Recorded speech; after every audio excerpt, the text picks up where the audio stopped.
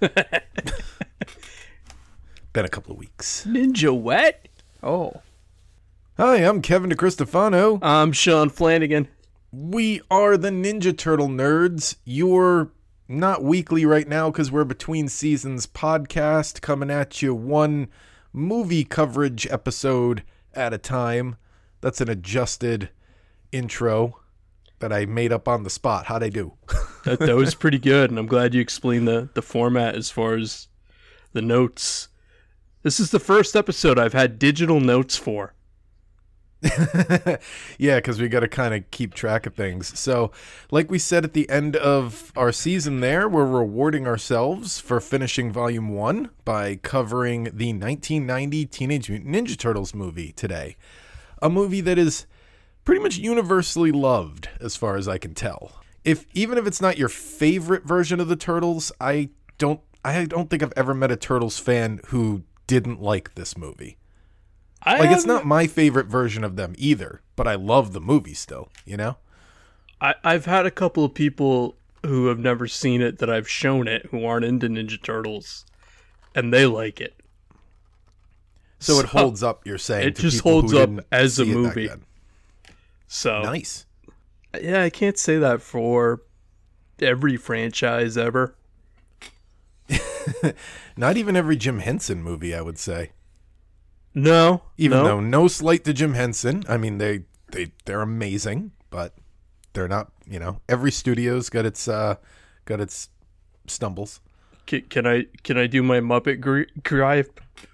I don't like What's your Kermit's Muppet new voice. Oh, I haven't heard it yet. Although I did do a deep dive the other day and I watched a bunch of voice, just randomly. It's funny you say that. Like 2 nights ago, I was watching a montage on YouTube of Jim Henson being Kermit, like basically the original Kermit. You know what I mean? And that was really cool. He was on the Tonight Show. Crazy talented. Like you literally are you see Jim Henson in the shot, and you're still watching Kermit the whole time and believe it's an actual thing. Wow. Kermit would listen when he was talking and stuff. It was just so awesome.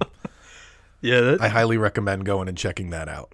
That is an art, I gotta say. I mean, oh yeah, absolutely. It's like juggling. Like he's doing like 3 things at once. If you really break down what's happening when like he's answering a question while Kermit listens, and like Kermit's like responding to like what's going on in the room while he continues to talk and stuff. It's crazy. But anyway, we're not here to talk about Kermit the Frog. We're here to talk about turtles, not frogs.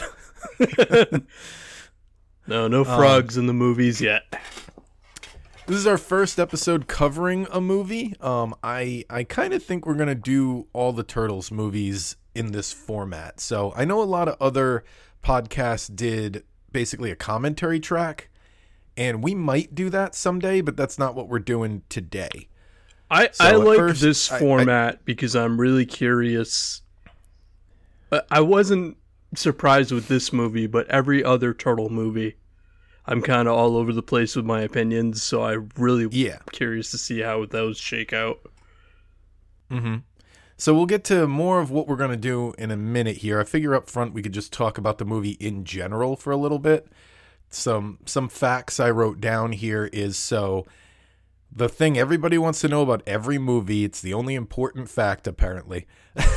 People always cut to the chase with, okay, how much did it make? How much did it cost? So Teenage Mutant Ninja Turtles, I'm sure people know, huge hit, was the biggest independent film of all time until the Blair Witch Project came out. So that's a pretty big span of time. That's probably over a decade that it was the most successful independent film of all time.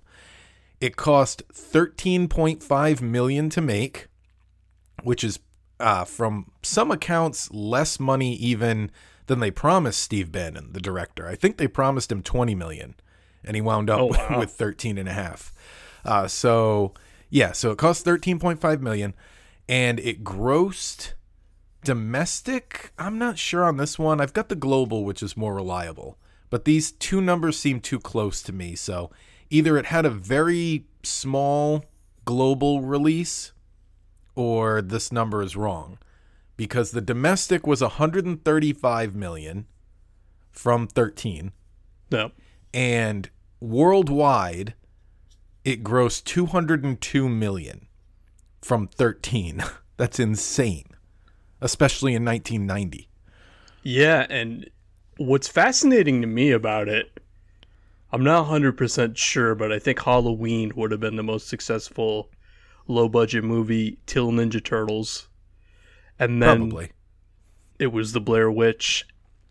And then I think it's My Big Fat Greek Wedding. But it's funny. I feel like there was a period in the early 2000s where like there was an indie craze. Yeah. And there was like year after year it was getting the record wasn't lasting long anymore. Yeah. But it's fascinating to me that it was released through New Line that was basically really a horror movie and cheap action studio. And they lied to Corey Feldman. Is that Donatello? They lied to him? I didn't know that. They lied to him. They only paid him $1,500 for his, or was it 15,000? No, it was 1,500 for his voice. He probably did 2 days in a booth, but anyway, nobody went to that movie for Corey Feldman.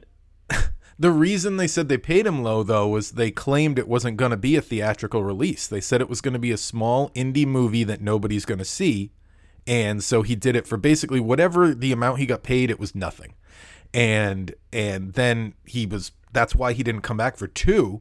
Is when he saw, they released it on 2,000 screens, which is another number I have here. I don't have the exact number, but it's something like 2,000 screens it was released on. That's a major release. And they told him, nobody's going to see it. We need you for 2 days to do voice work. It's funny, too, because, again, I have never met anyone who has seen the movie and goes, oh, that's one of my favorite Corey Feldman performances. No one brings that movie up when they talk about Corey Feldman. So what are your memories of the movie? I don't think I saw it in theaters. Did you? I saw it in theaters. It's the first movie I remember seeing in the theater. I don't remember. I might, I know for a fact I saw 2 in theaters. A Secret of the Ooze. I can't remember seeing this in theaters. No, I didn't see 2 or 3, so TMNT would have been the next one I saw in the theater. But the funny thing is, all I remember is going with my dad. My brother was too young to take to the theater, so it was like up until now, where it's what my dad and I do, was like the only time we went to a movie, just the 2 of us. But it's funny because he just said we're going to the movies. He didn't tell me what for. Oh. So I didn't really know there was a Ninja Turtle movie. You know, I wasn't like looking through the newspaper and seeing ads and stuff. So it was really cool to go. I think some film critics do this. They just go and go, don't even tell me what this is. And that way they're a little more like, but yeah, no, it was really. I saw Toy Story that way.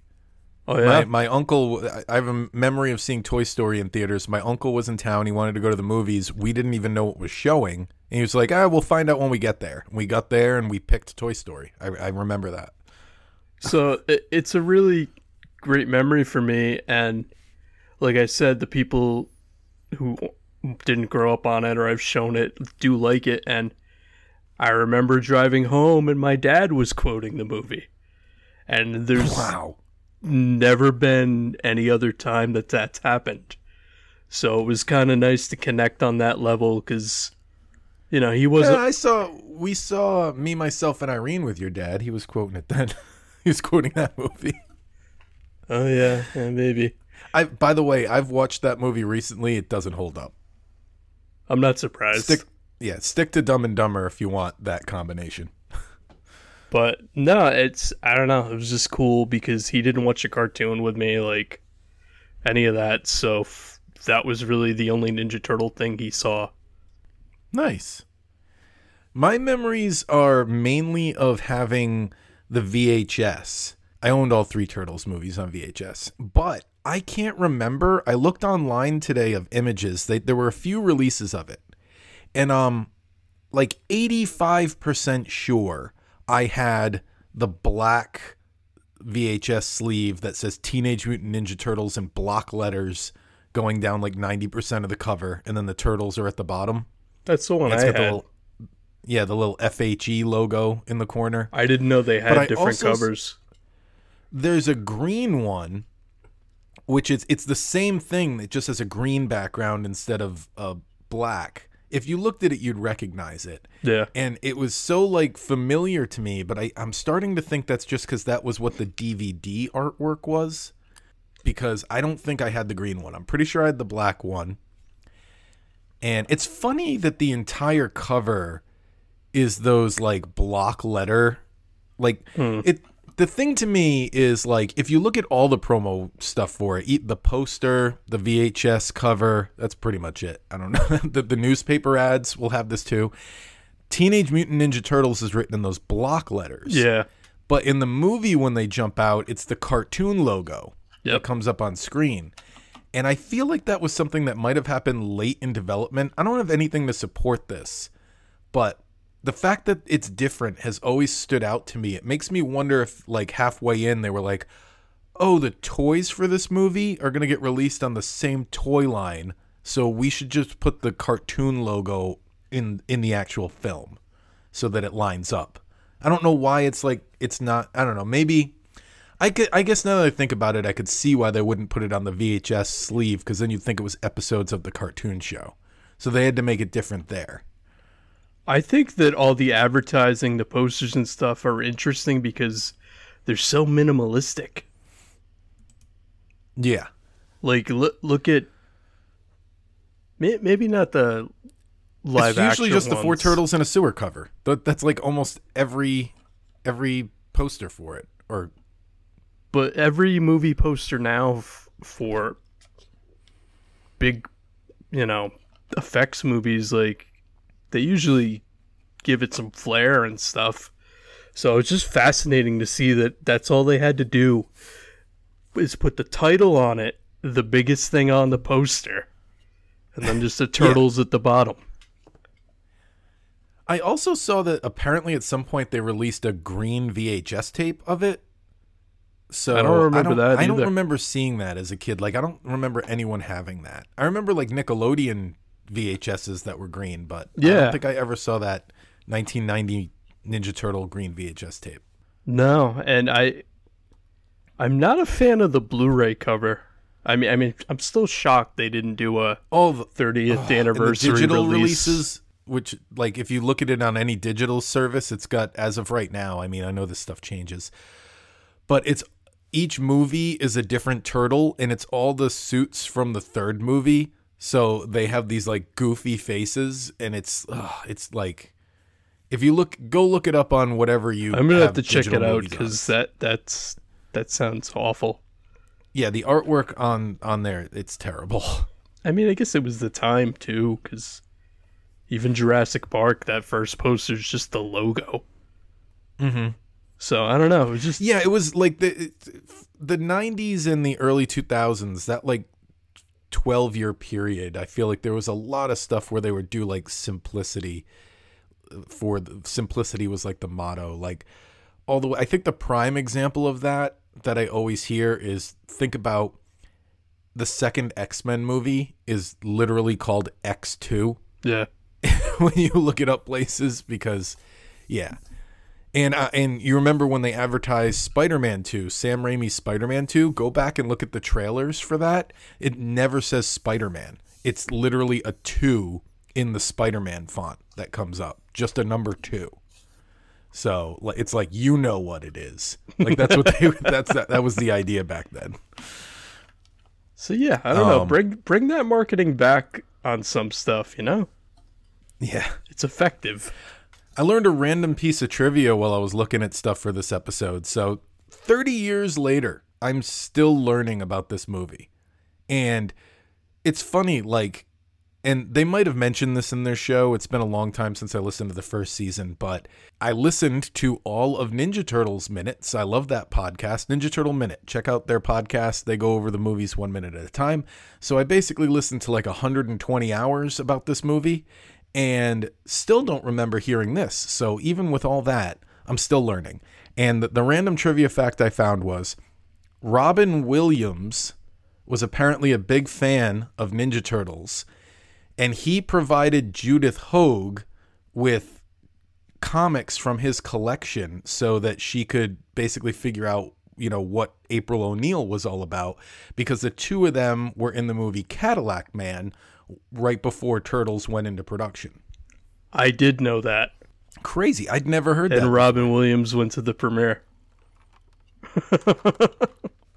Robin Williams should have been at every premiere. So this let's system, go over what we're going to do today. Yeah. We're not going to do, not director commentary. What's the word I'm looking for? Commentary track. Yeah, we're not doing that, and we're not going to review it, really. So I came up with this system, and the best way to describe it, this is something I should have brought the notebook down here with me so I could give away like what I scored other movies, but I'll do that for Secret of the Ooze. So something to look forward to. But anyway, long time ago in a galaxy far, far away, I was thinking about the Star Wars prequels. This was even before Disney acquired Star Wars. This is how long ago this was. This was when there were only 6 Star Wars movies. And because I'm very methodical about the way I do things, I was wondering which prequel, like how I would rank the prequels. And because when I think about each prequel movie, I'm like, there's like a handful of stuff in that movie I love, but there's like a handful of stuff in that movie I hate. And it's that way for each prequel. And it's always been hard for me to rank them. They always seem kind of even for me. And then eventually I was like, well, I wonder if I just checked it out and like kept track how the movies would score. Is it really one step forward, one step back the whole way? Or how do they shake out? So I came up with this thing, and I've done it for a ton of movies now, where I score a movie. I almost made this was almost the podcast Sean and I did. This was one of the ideas we talked about, where we almost just scored movies this way, where every time you see something you love in the movie, where you're like, oh, that's amazing, you give the movie a point. And then every time you see something you're like, oh, I wish they hadn't done that, that's stupid, you subtract a point. And it's that simple. And then by the end, you have a score. I think when I did this for the prequels, and this is just going off the top of my head, I think Phantom Menace scored the highest. It was like a -12. Like they all scored in the negatives. But it was like -12. I think Revenge of the Sith was next with -14. And then Attack of the Clones, it turns out I liked the least. It was like -25. Yeah. But there were positives in there. They just didn't outweigh the negatives. So that's what we're going to do today to the 1990 Ninja Turtle movie, and eventually all these turtle movies is we're going to score them. And basically how we're going to put it all together is Sean made his list independent of me. I made my list independent, and then he sent it to me, and I put the list together, and we're going to give it basically like a credit score. You know how when you get your credit score, you get 3 numbers? Yeah. So there's the Sean, there's the Kevin, and then there's what the list combined comes out to. So you get 3 scores for the movie by the end of this. And the combined score, as we do more of these, will probably end up being more of the general opinion, you know? Yeah, and it'll probably usually end up have being the highest of the two. To weigh it against right now, so... Yeah, exactly. So this is going to kind of be weird because it's the first one. That's why I tried to give the prequels as like an example. Another one I know off the top of my head is the first Amazing Spider-Man movie with Andrew Garfield. I remember that's one of the only movies that scored a 0 by the end of it. Every time it was one step forward, one step back. Ooh, I like that. Ooh, I don't like that. Ooh, I like that. Ooh, I don't like that. By the end of the movie, it was a 0. Yeah, you've got me wanting to do it with some horror franchises, since I fall into the Halloween Kills was okay. I did not love it, nor did I hate it. So it just made me wonder like how the hell I would score each of those movies. And then at the end of the episode here, after we talk about what's in the movie, we'll do a little thing about the deleted scenes. We had someone on Twitter comment that they'd like to hear us talk about that. So we'll definitely bring up the deleted scenes. I did a deep dive on those as well.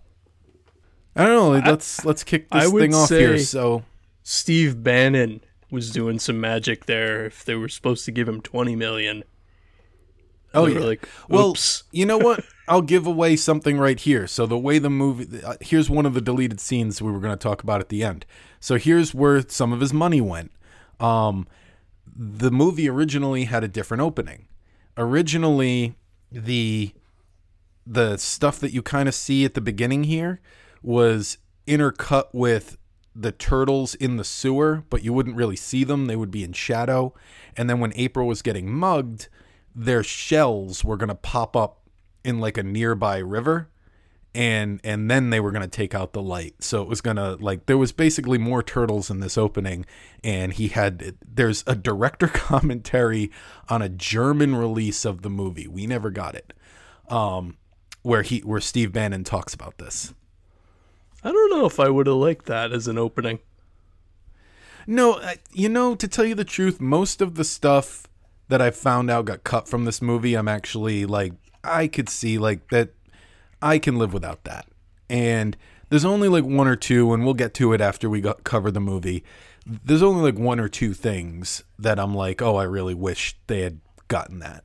So we start the movie. We've got this wonderful montage, which they tried to do again in Secret of the Ooze, but wasn't really as good. Of basically city life. We got a bustling city. And my first point that I gave the movie, I wrote, basically the opening, it's Back to the Future level brilliant. Like in Back to the Future, you see the clocks and it tells you everything you need to know about Doc Brown. Yep. Like this shows you so much in so little time without us even knowing that we're learning. So you see April O'Neil on television. She's giving a news report about the Foot Clan as we pass by newspapers that are talking about an increase in a crime wave. And we see another character, who we later learn is Danny, do some pickpocketing. And then it's followed by like ninjas robbing boxes out of a delivery truck and that stuff. Basically, it's like this is like what's that called? Like a Rube Goldberg machine where like one thing knocks into the other. Yeah, it's similar to that. Yeah, it's yeah. So I gave a point for that, as did Sean. I think that's what you meant here. Yeah, so I gave the movie a point just because, and again, it's a different time. Like I'm sure as we do these, it'll be much more evident, like the 2014 opening to this, but they do such an awesome job of setting up the crime wave, and they don't do it in a way that comes off as stupid, because if you break it down, it's very cheesy, but the way it's put together is so good and conveys everything you need to know about what's going on right now, what's plaguing the city. And then obviously if you're a kid and you're like, oh my god, that's April O'Neil, and oh, that's Danny. No, you don't know who Danny is, but I don't know. They just did this great. This is the only thing Danny's ever appeared in, and it's going to stay that way. He finally got his figure, though. Yes, but I don't know. They just do this great job of establishing that they, at the time I'd never really been to a city, so they just do an awesome job of setting up what New York is like. So it just, I don't know, all of it together works brilliantly. The next point, I specifically singled out this part where in that montage, I think it's worth another point, the part where they rob the truck, because I think it's awesome. You see the truck is full of boxes. The guy goes over to get a signature on a clipboard, and then he walks back and the truck is empty and you don't hear anything. Like, so right away, this isn't just like normal gang activity. Like, these are ninjas. That's how ninjas work. So I gave an extra point for that because I love that part. It's funny because it's the only truck hijacking scene I've ever, witnessed in a movie that has nothing to do with the mob. Like where the driver's in on it and he's like, oh, they left him his truck. They just wanted his VCRs. So I don't know. It's a little unique just for that. And then we both had the same point here. Then the next thing that excited us in the movie. So obviously you get the crime montage, and then you move into April leaving the studio. And Sean, what did we give each a point for? So we gave this scene a point because you see Raph throw his sigh at the light as April's being attacked. And again, that's how ninjas work. It's just, again, you do get sound this time because you hear the turtles fighting the thugs and tying them up, and then the light comes back on, and I don't know. It's just, it shows how proficient they are against untrained enemies. And I just think it does it perfectly. And the sound builds suspense because you want to see the turtles. Yep. And I think even with that original opening we talked about, you'd still be there because you would have only seen their shells at this point, like, pop up in the water. I'm glad that it's not there, but you can tell that the intention the whole time was, like, building this suspense where you want to see them and you don't see them. You still haven't seen them yet. You just hear them. And then I gave it a point just for Raph peeking out of the sewer because it's really the only time you get an image that's like the poster. Even though it's just Raph. I did always put that together. I've always thought of that. Whenever I see that, I'm like, oh, it's like the poster, but it's just Raph. And then we both gave a point right here where we basically said the music in this movie, it's perfect. Which is funny because apparently originally they wanted to use more punk music, which is why Danny's got the Sid Vicious shirt.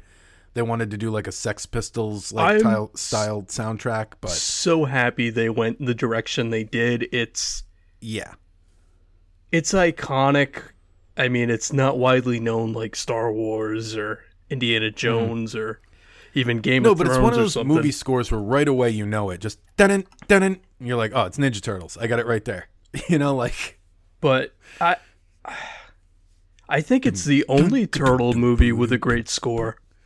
Honestly, I'll agree.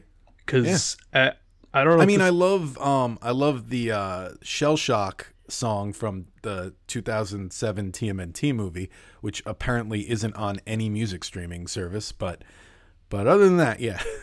I don't know. It's just, it's so 90s, but it has a timeless quality to it also.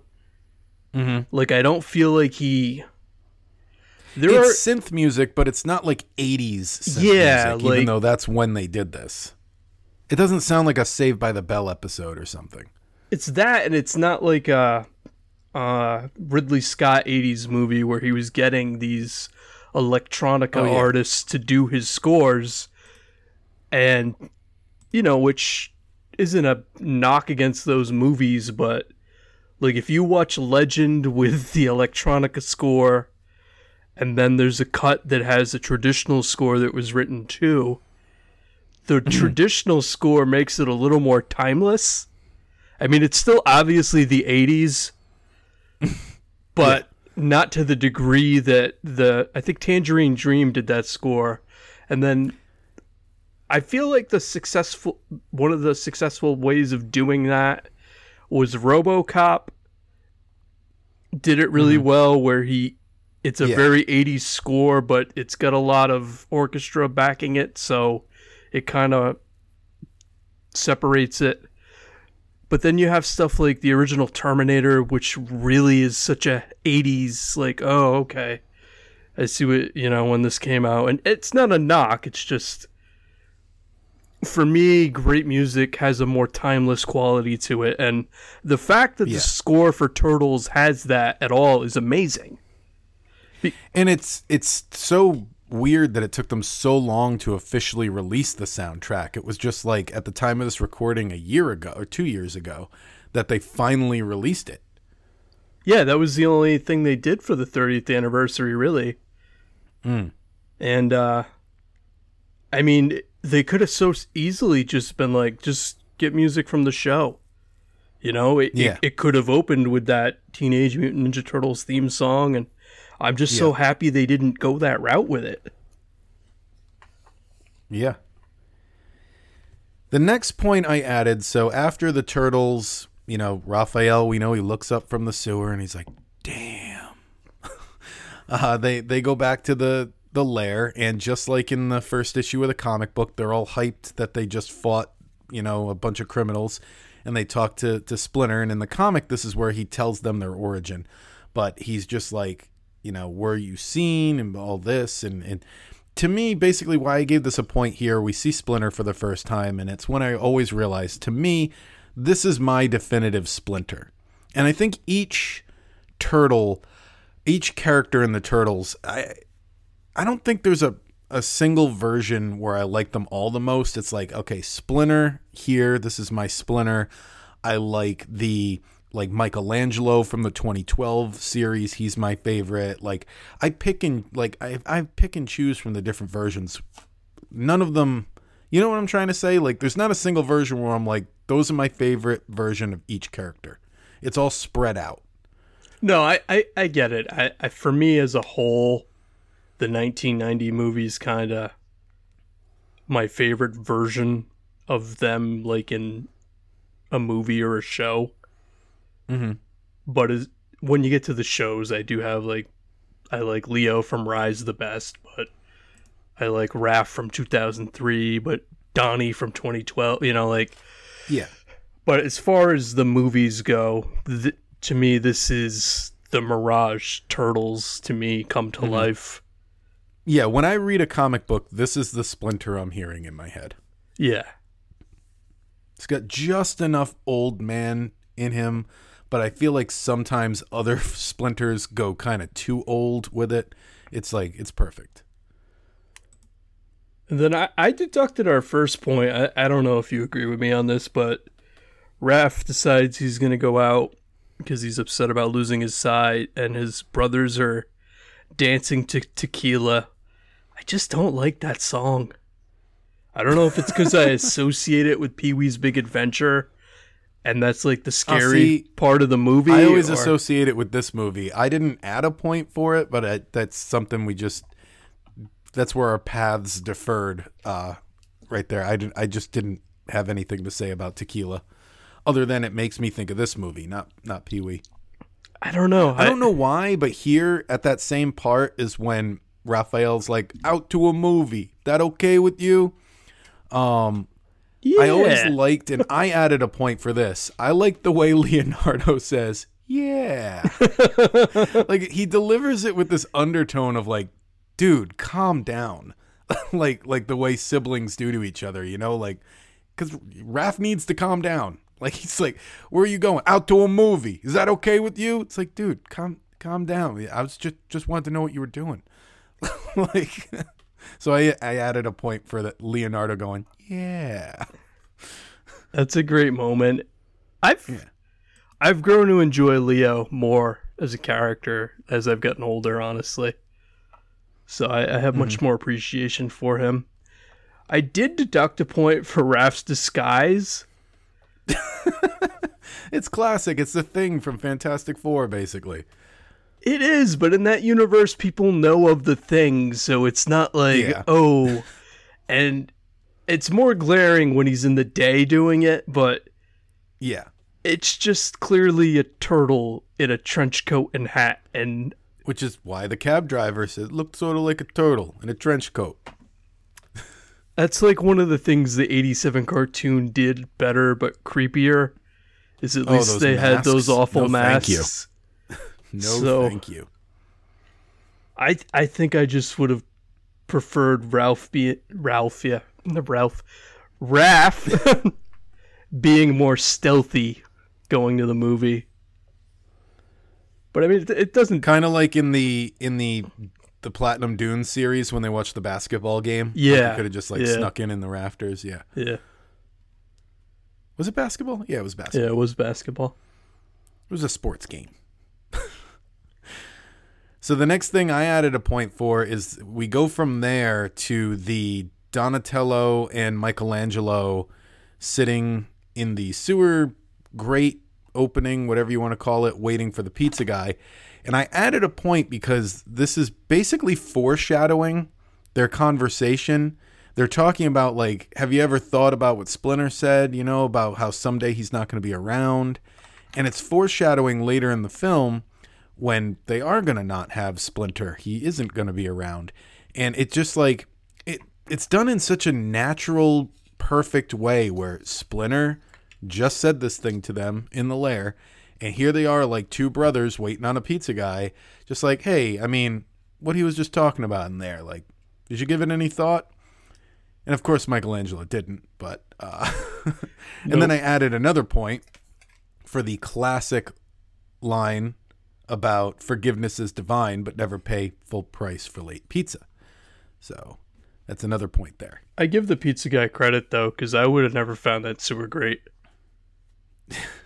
And an 8th. 121 and an 8th. So another part I gave a point for was I loved the meta humor where Raph is coming out of the movie theater and it's showing critters. Yep. And his comment is, where do they come up with this stuff? Which is, you know, obviously what people say about the Ninja Turtles. And that's a movie about a critter. So I thought it was cute. I learned, so I have the shooting draft for this movie, which it was sent to me by another turtle podcaster. I'm not going to say which one because I don't want him to get 1,000 emails like asking for this script. But he got it from the actual film people. And that's cool. Yeah. And so for this episode, I looked through it and there was a different line here. It wasn't where do they come up with this stuff. It was something commenting on the Batman movie. Cool car, stupid costume. It's something like that was the original scripted line. And he's talking about Batman. No, in true Robert Shea New Line Cinema fashion, he goes to a New Line Cinema release. And then I added a point for Casey Jones is one of my favorite Ninja Turtles characters, so of course he gets a point. This is one of the best versions, not the best, but one of the best versions of Casey Jones. And just like a lot like Splinter to me, this is pretty much the definitive version that I compare all Casey Joneses against. So basically, we all know the story, but I keep going through it so people know where we are in the movie. So Raphael bumps into Casey Jones, who is fighting some thugs in the park here. I almost took a point away for his introduction, but then I stopped myself because part of me when I was watching it, and that was the point, What do you like? Crime, you pukes. How long was he in that tree? Like, I almost took a point away for that.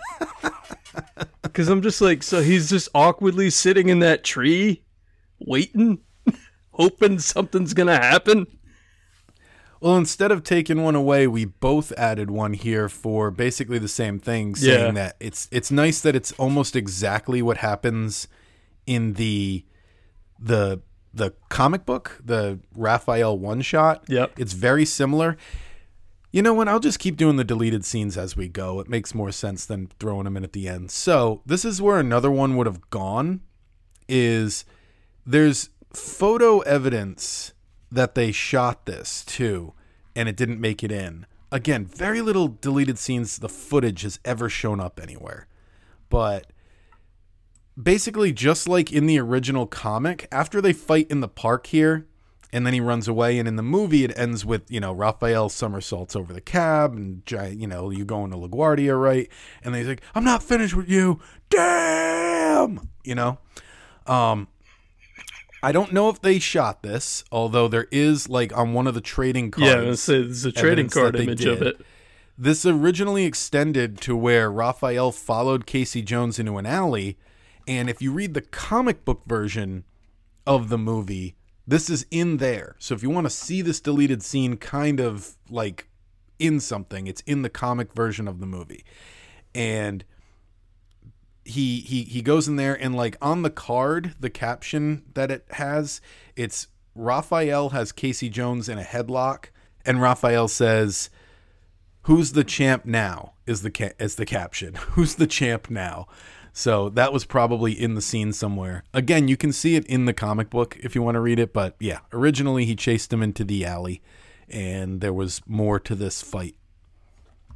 Is there anyone who's seen this movie that doesn't associate cricket with this scene? I associate crumpets with this scene. You know what's funny? Every time cricket comes up, and I'm sure a lot of people listening do the same thing, I say, you got to know what a crumpet is to understand cricket. Every single time without fail, they don't get the reference. And I've even had people say, like, I mean, everyone knows what a crumpet is. Like, what are you talking about? Like, I've even gotten like that type of reaction. It's like, I'm quoting Ninja Turtles, you jerk. Like, that's why I stopped quoting movies at work, because people look at me and I'm like, really? All right, fine. I just go to my corner. Quote to myself. But I did add a point for that, because I quote it all the time. You got to know what a crumpet is to understand cricket. It's too often. Like, you wouldn't think cricket would come up that often, but it does. That and Shaun of the Dead are the only two movies I can think of. So. It actually came up the other night. My girlfriend watches this show. I forget what it's like, something explained on Netflix, and they like explain. So they had an episode on cricket, and it came up the other night. So when you full blown knock a turtle into a trash can that is 3 runs. I didn't pay attention to the episode. I don't know. What good is that then? I don't know what a crumpet is. So So I added a point for that line, and I also added a point for this next scene where Raphael goes home sad and he's talking to Splinter.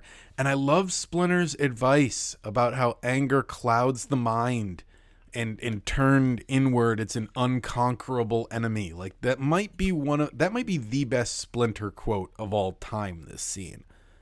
Because believe it or not, he doesn't have a lot of moments like this. Like, he's known for them, and he doesn't actually have them. It's funny. He has almost like this Yoda Obi-Wan comparison with people with quotes, and then you go, no, really, dig through Splinter right now. Tell me how many of the things he says are actually wise. Yeah. And there's not many, but yeah, I added a point because I love the you are unique among your brothers part of what he says to Raph. I think it's just because it's part of why I identified with that turtle. Is I, kind of get where he's coming from, and I don't know. It was cool to see that acknowledged in something I was into, even if I was too young to understand what it meant. Yeah, I could see that. And it's again the more I think about it, it's probably one of the best scripts for a movie. As far as an adaptation of something, like, I don't know, they just... just taking moments from Volume 1 of Mirage and combining them, they do such a fluid job of it that it feels like this was one comic. And then, just like they do with the turtles at the beginning, they keep Shredder in the shadows for his introduction. That's the next scene. I gave a point for this, and so did you. We overlapped here. The scene where it's just television screens, and he throws like a dagger at the TV and says, "Find her, silencer," talking about April. It's really cool that they give him this like shadowy. So now you're like, oh, I want to see what he looks like too. There was that, and looking at it now too, it fits this version of Shredder. Like, I feel like a lot of versions of Shredder, like, he'd just be out in the open. Get me a new TV too. Go downstairs, see if we have one that fits. See that woman on her fire escape? Go get hers. I too heart New York. But I don't know. Again, it's just such a great introduction. That's another thing I think is lost in movies now, is you very rarely get these awesome introductions for characters. I mean, you get them in like the MCU and stuff, but it's like, it's not the same. I don't know how to say it. Like, this introduction of Shredder is completely different and better in a way than the post-credit scene of the Avengers of Thanos, like, turning around. You know? Yep. I agree. So, I don't know. It's just, I guess tweet at us if you can explain it better than me, but I don't know, it's just a thing that's missing from movies now, in my opinion. So then the next thing we had a point here for, it's basically the subway scene with April. So she's, getting assaulted by the Foot Clan, and then Raphael comes to save her. And I gave a point because I think it's great how they slowly dial up the fight scenes in the movie. Yep. First one's all in darkness, and then it's one Ninja Turtle against a bunch of Foot Clan.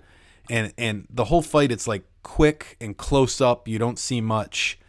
And then eventually, like by the end of the movie, it's all four of them fighting and they're doing like crazy flips and stuff. But it, like, if you watch, there's like a progression to all the fights. And I loved that. So I added a point.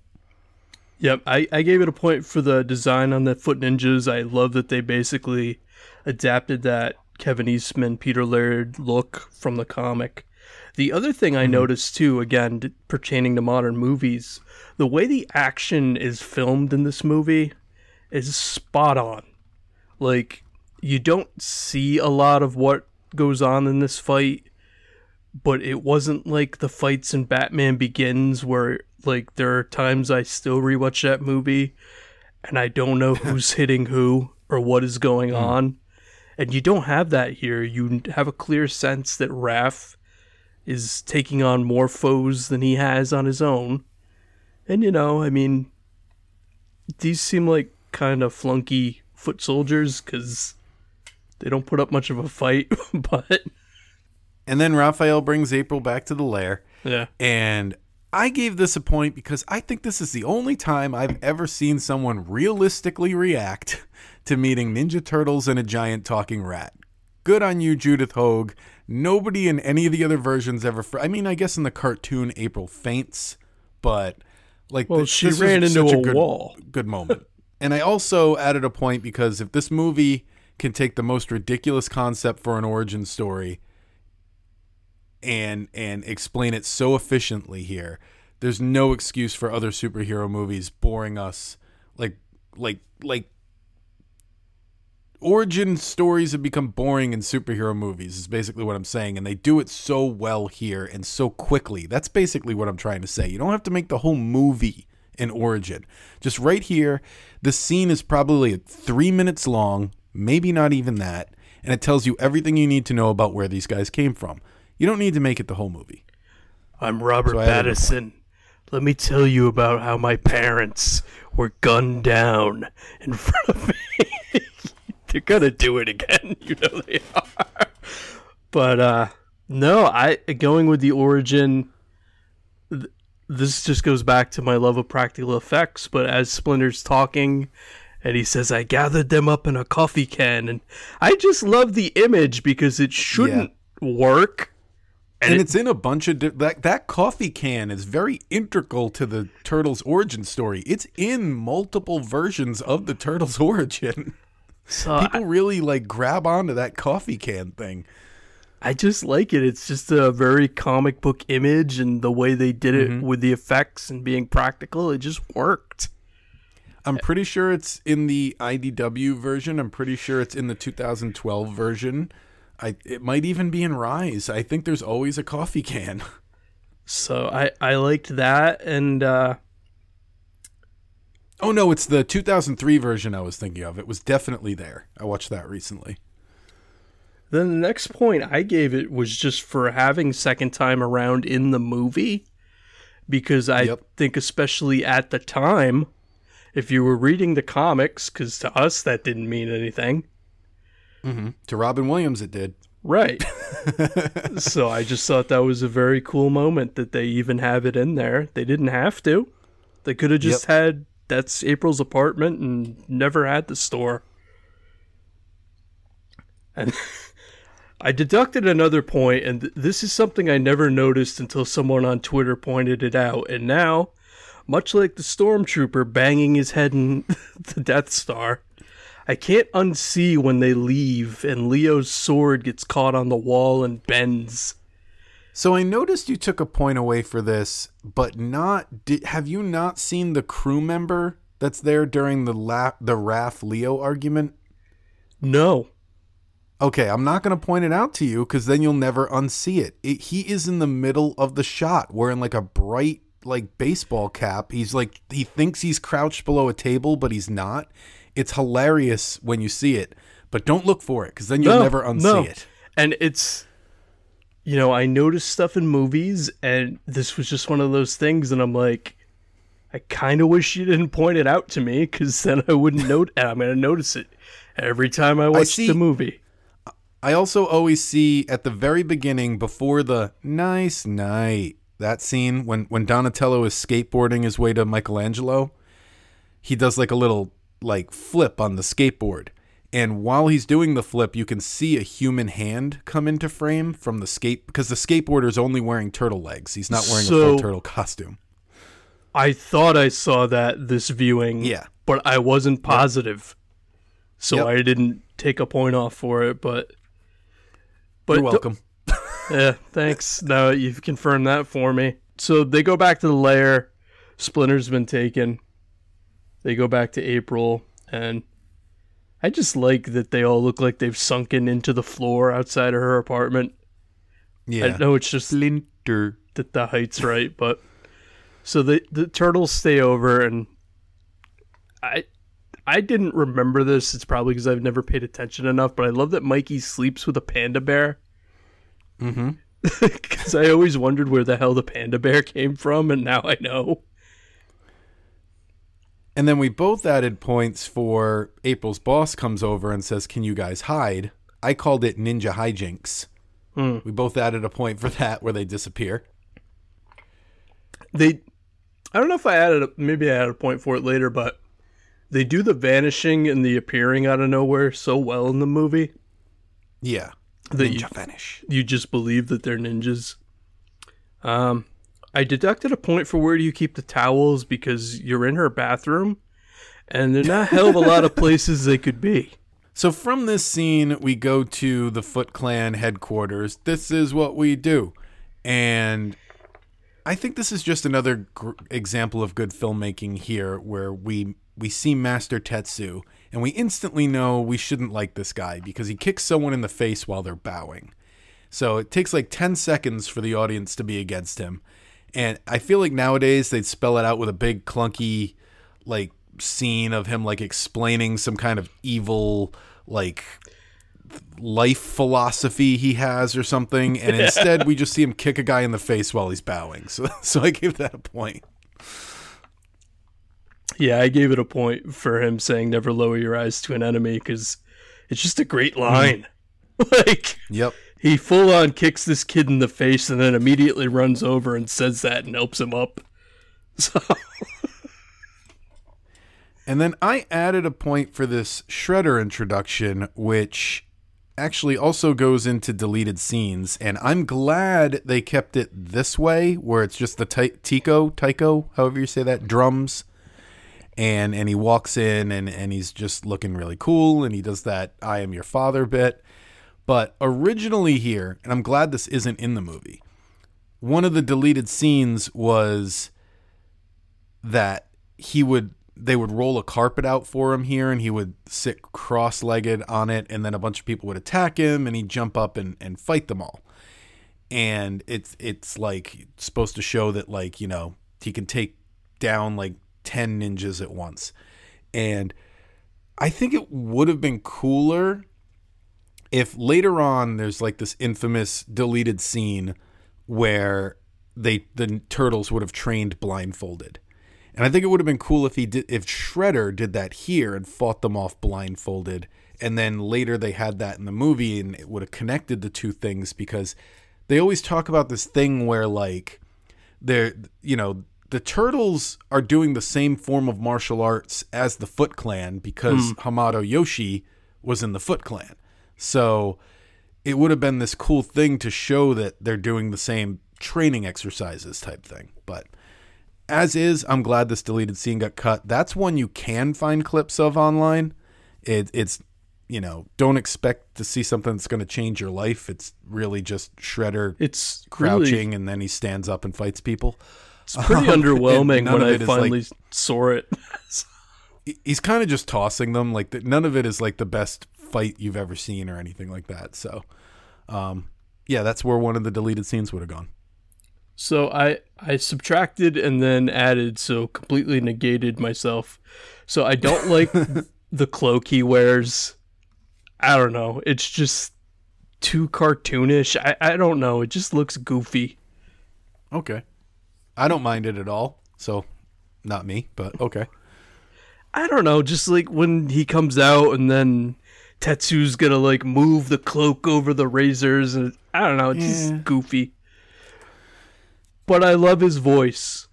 Like, the voice is so good. Which, just like Darth Vader, I'm pretty sure there's three. No, there's not three. There's just the two. There's the actor and the voice. But yeah. Who was the third Darth Vader? There's the actor, the voice. Oh, and the face at the end of Return of the Jedi. Okay. And then eventually you got Hayden Christensen, so 4. But whatever. And then I did take away a point after the speech because it just seems goofy that Danny raises his hand like for his turn. I feel like he could have just been like, "Hey, master." So this is where the crew member would be, by the way. I added a point for Leo and Raph start their argument here about what they should do now that they don't have Splinter. And I love the way Donatello and Michelangelo like slink past the argument to get into the kitchen. Fight, kitchen. And then there's like, some movies would have ended it there, but they have them walk through the conversation. I love that. There's a lot of little moments in it that are just real. I don't know how else to say that. And then from that, you go to Casey on his roof fiddling with a radio, and I gave it a point because he sees Raph. And again... and you know something? I saw you added a point for this, and I have a memory as a kid. I don't know if it was something with the VHS copy or what, but I could never see Raph here as a kid. I can now as an adult. Really? But I remember being like, I don't see what he sees. Where is Raphael in this shot?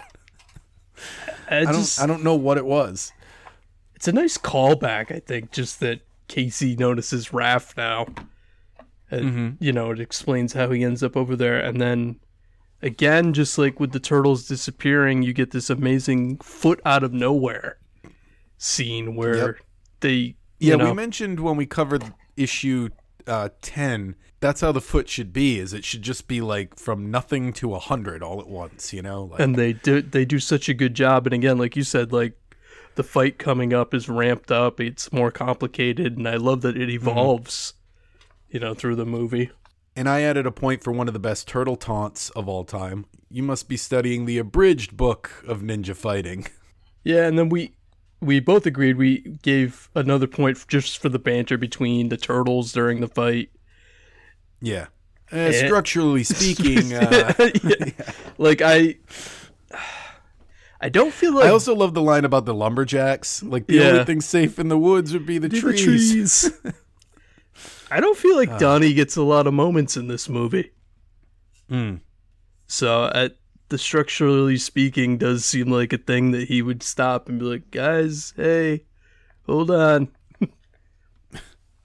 And then we also both gave points for how this plays out just like the comic, where Casey shows up, and this is all pretty much issue 10, exactly. So we both gave points for that. And then I gave it a point for Ninja Vanish once everything all goes to hell and the turtles escape. And then there's kind of a lull in the points where I think we were both just kind of enjoying the movie. Yeah, there wasn't anything, and then I didn't read through all these notes, but this note's just funny the way you put it. So, so yeah, the movie goes to the farmhouse at this point, and we didn't really give any points for April doing her turtle drawings or anything like that. The next thing is when they're at the campfire. I don't know. This might have been when he was being tortured by Shredder. Yeah, he's talking to Danny. He's talking to Danny. Okay, you're right.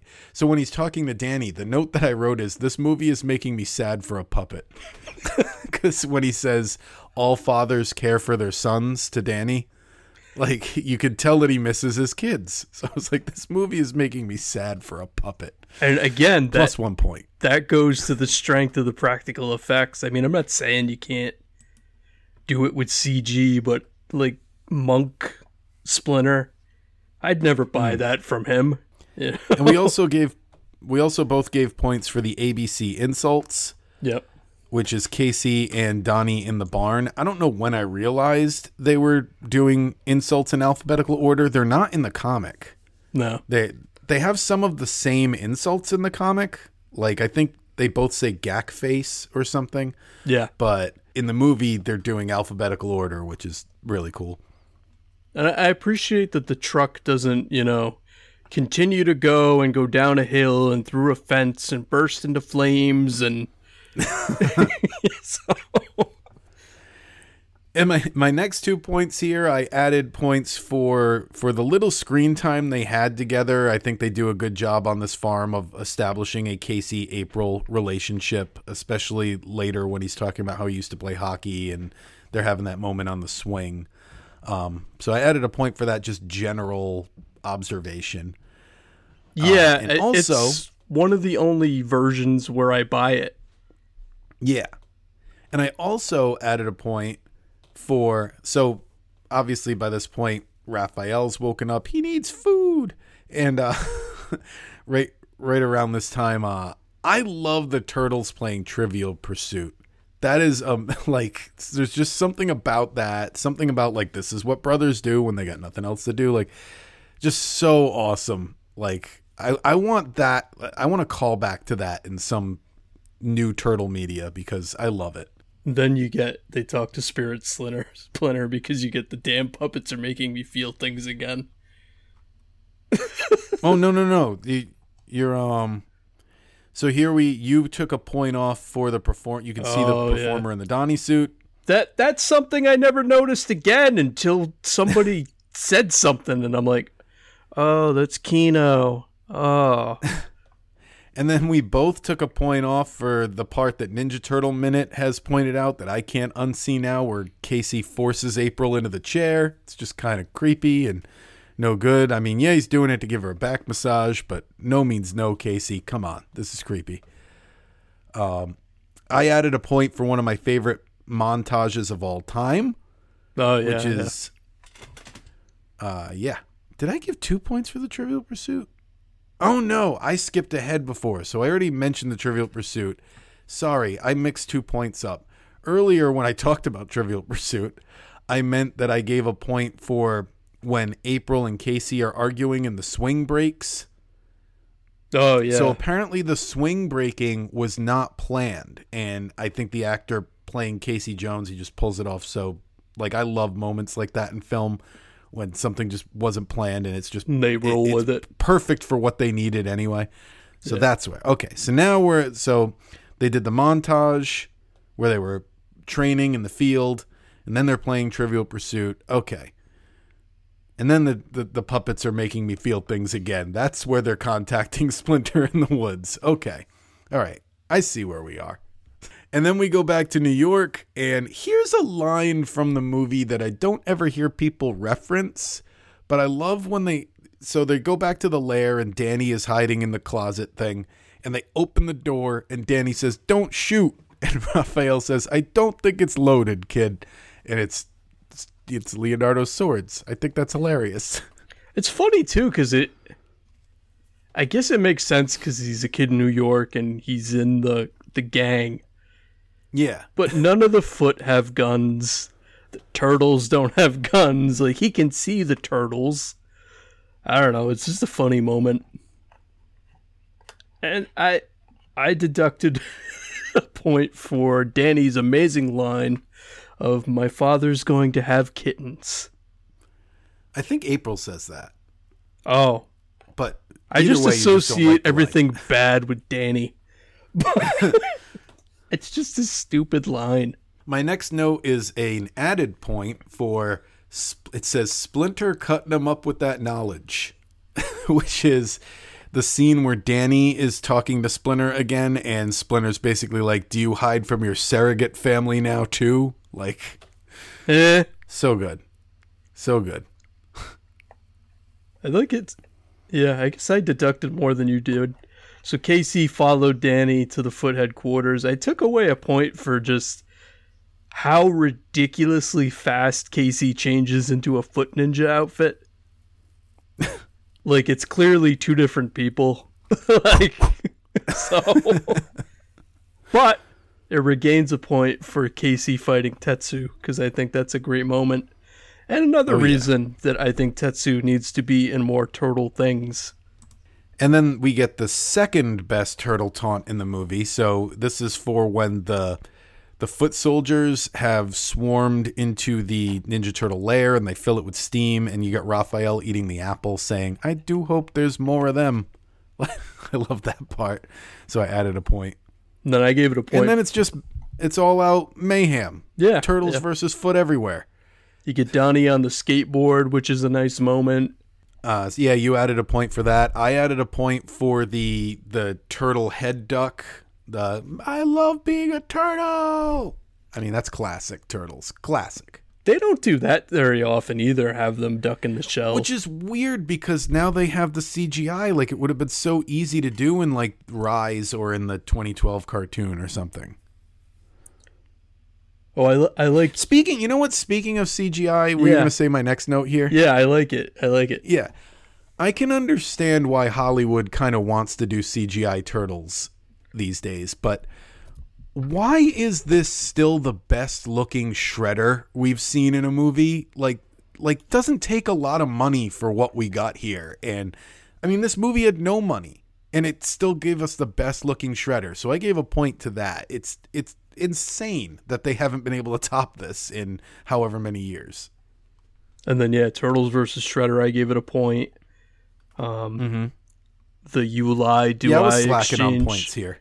Yeah, I made up for it. The you lie, do I gave that a point. That's a great moment. That's another thing I think about all the time, and like, it's a GIF that I look for a lot that I don't think exists. Somebody make a GIF of that, please. Yeah, I can never find it either. Yeah. And like, there's I think there is one out there, but the text isn't good.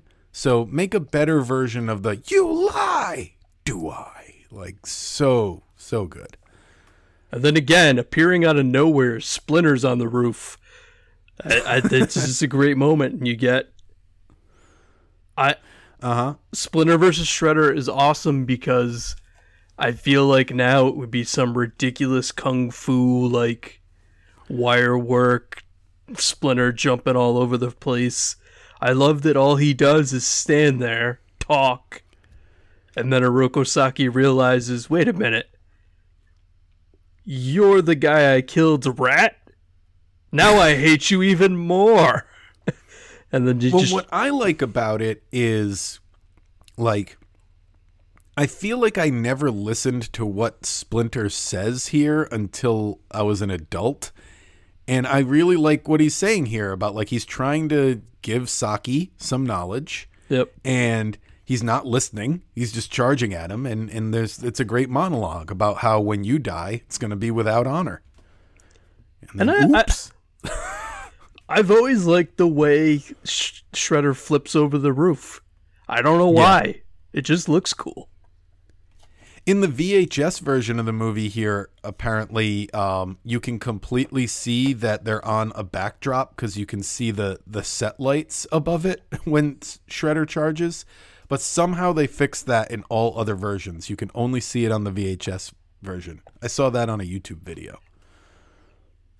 And then we... Look how all the points are basically coming from Danny. We both gave a negative point because no one cares, Dan. No one cares. It's Dan now. Okay. Dan, you owe me $20. So he adds so little to the movie. He's probably the only real negative. It's really weird, the choice there. Because for a movie that is so torn from the pages of the comic, it's so weird that his character exists. It's not like you needed another this is the audience character, because you have that with April and Casey. Exactly. Yeah. So it wasn't and it's not like he's a kid, you know, like he's older than the target turtle fan base. So to him, he's just an older person like Casey or April. And there isn't really a trope in movies where they go, all right, We need somebody in the movie who's with the heroes that the audience can identify with. At the same time, we need someone who's aligned with the bad guys that the audience can identify with. And then you get a nice payoff of April and Casey would shut up and kiss me, which I think would be harder to pull off now. Probably. But then we both agreed that ending on Cowabunga and the Turtle Power song, that's how every movie should end. Just plus 1 point for that all day. Yeah, that's what I mean. Like, instead of Tequila, they should have been listening to Partners in Crime. Like a different song. It makes sense. So the final scores here, the credit score. Here's what it all came down to. All that point, minus point, add point, minus point. So Ninja Turtles, and I gotta say, I wish I had the other movies with me as a reference, but believe me, these are good scores. So I had a 34 for Ninja Turtles. Sean ended up with 17, but our combined list with all the points that we made in this podcast is the movie scored 44. And I mean, Amazing Spider-Man scored 0 when you did it. Yeah. So and like I said, the prequels were all in the negatives. I think you said your highest scoring movies were Turtles, Back to the Future, and Ghostbusters. So far, those are all my highest scoring movies. And they're all at about the same. They're all at about like 23, 24, 25 for me. So, yeah. I think they're all going to be lower going forward. I don't think they're going to necessarily be significantly lower, but I don't think you've ever reached this height again with a turtle movie. So there's a few more things about the what's not in the movie that I've got notes on. So one thing I never noticed until this watch is Michelangelo doesn't speak the entire time they're at the farmhouse, which is interesting. A lot of people think the marshmallow thing is Michelangelo, but it's actually Donatello when they're at the fire. It's Donatello who brought the marshmallows. Yeah. Yeah. No, I remember that was Donatello, but it's just dawning on me now that Mikey doesn't say anything at the farm. Mm-hmm. And we've always talked about in the comic, issue 11 is basically that whole farmhouse thing. And there's a lot here to unpack that I feel like everyone should think about for this movie. April does a sketch of all the turtles, and the Michelangelo sketch is never shown in the movie, but there was a sketch made because there was an auction that went up on iCollector.com for the actual sketches from the movie, the props, and it happened in like May of 2011. And you can see the Michelangelo sketch, and it was basically him hitting the punching bag was her sketch. So this brings us to some more deleted scenes. So it's basically in issue 11, we remember Michelangelo kind of trashes the barn, and that's what he does at the farm. And they kind of, I don't know if they shot it, but they did originally have that as an idea for the film, because it's another thing we've only seen still images of, but there is evidence of him like kicking stuff around the barn that's not in the movie on various like stills that have been released. And it must tie directly into that sketch of him hitting the punching bag, because I don't know, I think they toyed with it for a little bit, because a lot of people point out that the turtle on the roof that screams Splinter, and it's Raphael screaming Splinter, he's got Michelangelo's nunchucks, so that might be part of his like rage story that got cut. But I've actually heard somewhere that was always planned to be Raphael, and for some shooting reason they had to use the Michelangelo body that day, so that's just why it's like that. And I kind of believe that, because if you read issue 11, I reread that before we did this episode, Raphael is on the roof of the barn, in that issue, and he's keeping watch for the Foot Clan. So yeah, that's like his job is like, because remember in that version it's Leonardo who got, and he didn't get incapacitated, he was just injured. But yeah, Raphael's up on the roof of the barn keeping watch. So I think that was always supposed to be Raph. But yeah, the images match almost exactly. But I think there was the bit with Michelangelo flipping out in the barn, and it was either deleted or it was never shot. And again, I'll point people to the comic book version of the movie. In the comic book adaptation, after April is talking about Leo and saying that he keeps a constant vigil on Raph in the bathtub, it goes on to say, April says, "The one that worries me the most is Michelangelo. He spends all of his time in the barn." And then it shows him the punching bag and he destroys it like Captain America in the first Avengers movie. I think that's basically all it was. It was probably, they might have even had that, and that's what got taken out. The one that worries me most is Michelangelo. He spends all his time in the barn. And the other deleted scene that I have a lot of notes on is, I've talked about this in other episodes. There was originally a montage at the farm where the turtles trained blindfolded. They fought, like one turtle would be blindfolded and the other three would attack him. And there's actually a really good YouTube breakdown of all the everything we have for this scene on the turtle den, the old turtle den. Yeah, I'll put that in the description of this episode so people can go check that out. But I also looked at the shooting script that I mentioned I had before, and basically that blindfold montage is in the script. It would have gone right before the turtle wax scene, you know, Funny Mikey, where they're in the, Casey and April are in the kitchen.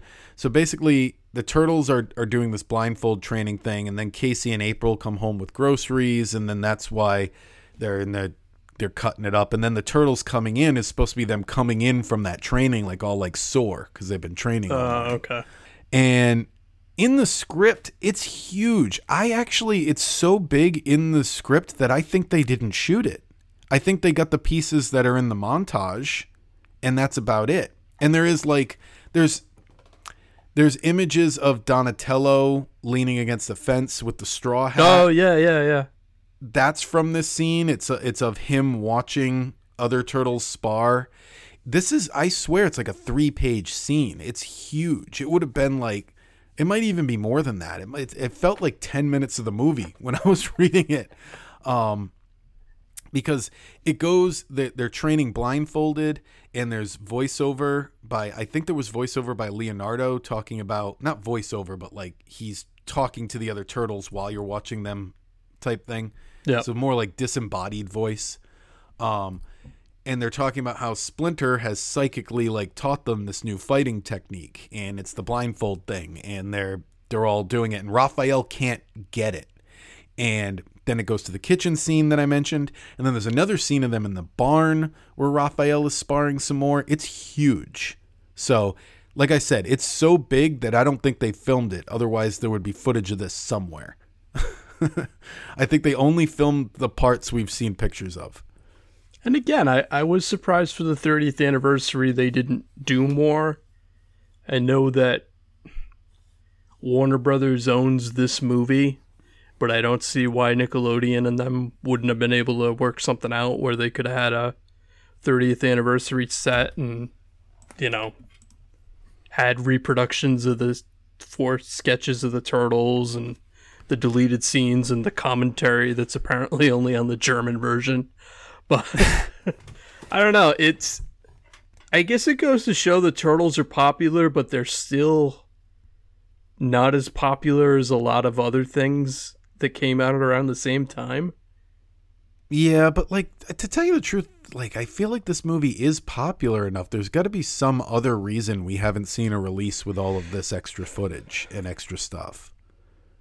There's also, we should mention here, the one deleted scene that everyone knows about. This is one you can actually see online, where April, the original ending to the movie was April goes to a comic book company, that says, they never verbally say it, but you can see a sign on the wall that says Mirage, and she's pitching the Ninja Turtles from the sketches she made as a comic book, and they say it looks preposterous or something, and the turtles are watching inside the window. So that's like the alternate ending, which I'm glad they didn't go with. Yeah, it just doesn't work, and at the time I think it would have confused me, like as a kid, because I didn't know it was a comic to begin with. And the last note I have is, I always forget about this, but I watched the Blu-ray version of it. I've never seen another movie that does this, okay? It doesn't have a chapter select. So every time I watch this movie, the Blu-ray opens up with the end credits, because that's where I left off last time I watched it. And I need to manually skip the chapters back to the beginning. That's how bad. Unless I'm missing something, I can't find a chapter select for the Blu-ray. It's crazy. If I'm missing something, please let me know. That's weird. Yeah. Supposed to give you that VHS feel. I didn't rewind. I guess every time I watch it now, I should back it up to the New Line Cinema logo and let it play for a minute. Yeah. So the next time I put it in, it'll be right where I need it. The weirdest thing about the legacy of this movie to me is at the time there were so many other indie comic things in development that just didn't happen. And now that you're in the golden age of comic book movies, you're still not seeing these indie things come out too often. And I just think that's weird. Like, you saw some different stuff come out, and it wasn't all just superheroes. And I feel like right now, superheroes are the only thing you can get made, and I think that's just unfortunate. That's the only thing. The Old Guard was a great indie indie comic book, and I think it was indie. I don't know. But The Old Guard, it was great. Straight to Netflix. It's getting a sequel, but it I mean, I know Usagi's getting a show, and it's just, I don't know. I know Spawn, they're somewhere in development on redoing it. I feel like there's so many more properties out there that could be adapted that we don't always have to have just Marvel and DC properties that are basically all superheroes. Yeah. And I don't know, it's just interesting they were more willing to gamble on it in the 90s. Look at the success of Walking Dead. Like, everyone's kind of looking, I think that's what they were doing with Why the Last Man is, everyone's looking for the next Walking Dead. Well, people might be apocalypsed out right now too. So yeah. It's bad timing for that. It's something I hope is coming. I hope there's more. I'm all for the superhero movies and stuff, but I would love to see more of these niche comics, Like Savage Dragon, I would love to see a live action version of that. I know it had an animated series, but like, if you did a show or a movie, I don't know. I want to see more of the crazier stuff. I don't want it to be so many years in between. Dread came out however long ago now. I don't think anything else is coming out for that, but I don't know. There's just a lot more properties, and obviously I hope creators are involved, because that's the other issue, but I don't know. Yeah. It's just fascinating to me that studios were more open to it in the 90s, where a lot of that stuff wasn't even possible to do in live action well. And that's the thing with Turtles too that is amazing, is how well it holds up for being a practical effects movie. Yep. Another deleted scene I just noticed from my notes. I skipped over this one. So when Second Time Around is burning down, there's been images of this released, but again, no one's ever seen the footage. There's an image of Judith Hoag as April coming out of like a bulkhead, which is like clearly the back exit of Second Time Around. And then after that, there's an image of Donatello and Leonardo, I think, carrying Raphael. And basically it looks like the scene would have been just like in the comic book, where they come out the back exit and then they probably would have like watched the store burn. Just little stuff like that. It seems like there's not like big chunks, just like little pieces that we've never been able to see the footage of. And again, like I said, for an adaptation, like the movie's probably 5 or 6 issues of the comic mashed together, but it's done well. I feel Very like well. there's so many times where that, happens, and you can kind of tell they mash two things together that don't quite go together, even if it's like from the same run of a comic. Well, I've heard on multiple things that was basically one of the first things Steve Bannon said. He met with Kevin and Peter, and they showed him the comic. And like one of the first things he said when he saw the comic was, "The movie's right there." That's like a quote from him. Well, the movie's right there. Like, and then he just took pages out of that and made them his storyboards. So yeah, it's something special. I'll give it that. Absolutely. Lightning in a bottle that I desperately want them to recapture now that it's been 30 years or whatever. Like, make it happen. It's been long enough. You can give me a good Turtles movie again. I mean, I like the other ones. I really liked the CGI one. I was bummed that didn't get a sequel. Yeah. We'll score all those eventually. So now we've got a baseline. Our combined score was 44. I'm guessing Secret of the Ooze and Turtles 3 are going to have lower scores. But it's really going to get interesting when we score the 07 movie and the Platinum Dunes movies. Yeah, that's where I'm curious where the ranking's going to fall. And then, who knows, by the time we get to those, the new Turtle movies might be out, so... Yeah, and we're not switching our format here, guys. These are just episodes we're doing in between seasons while we get ready to talk about Volume 2 and 3.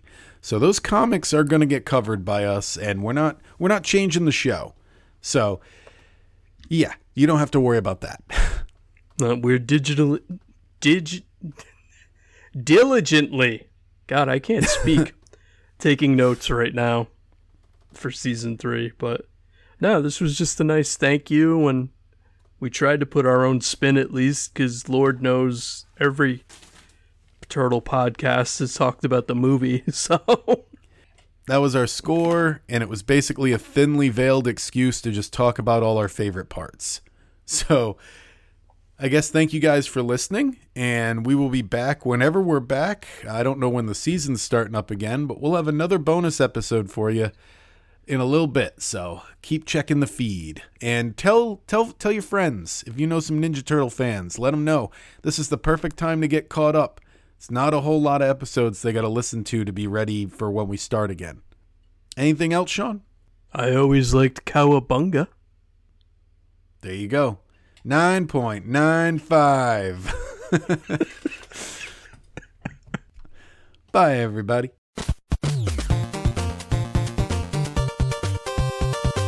The Ninja Turtle Nerds is a fan-supported podcast. If you'd like to support the show, head on over to patreon.com/TMNTnerds.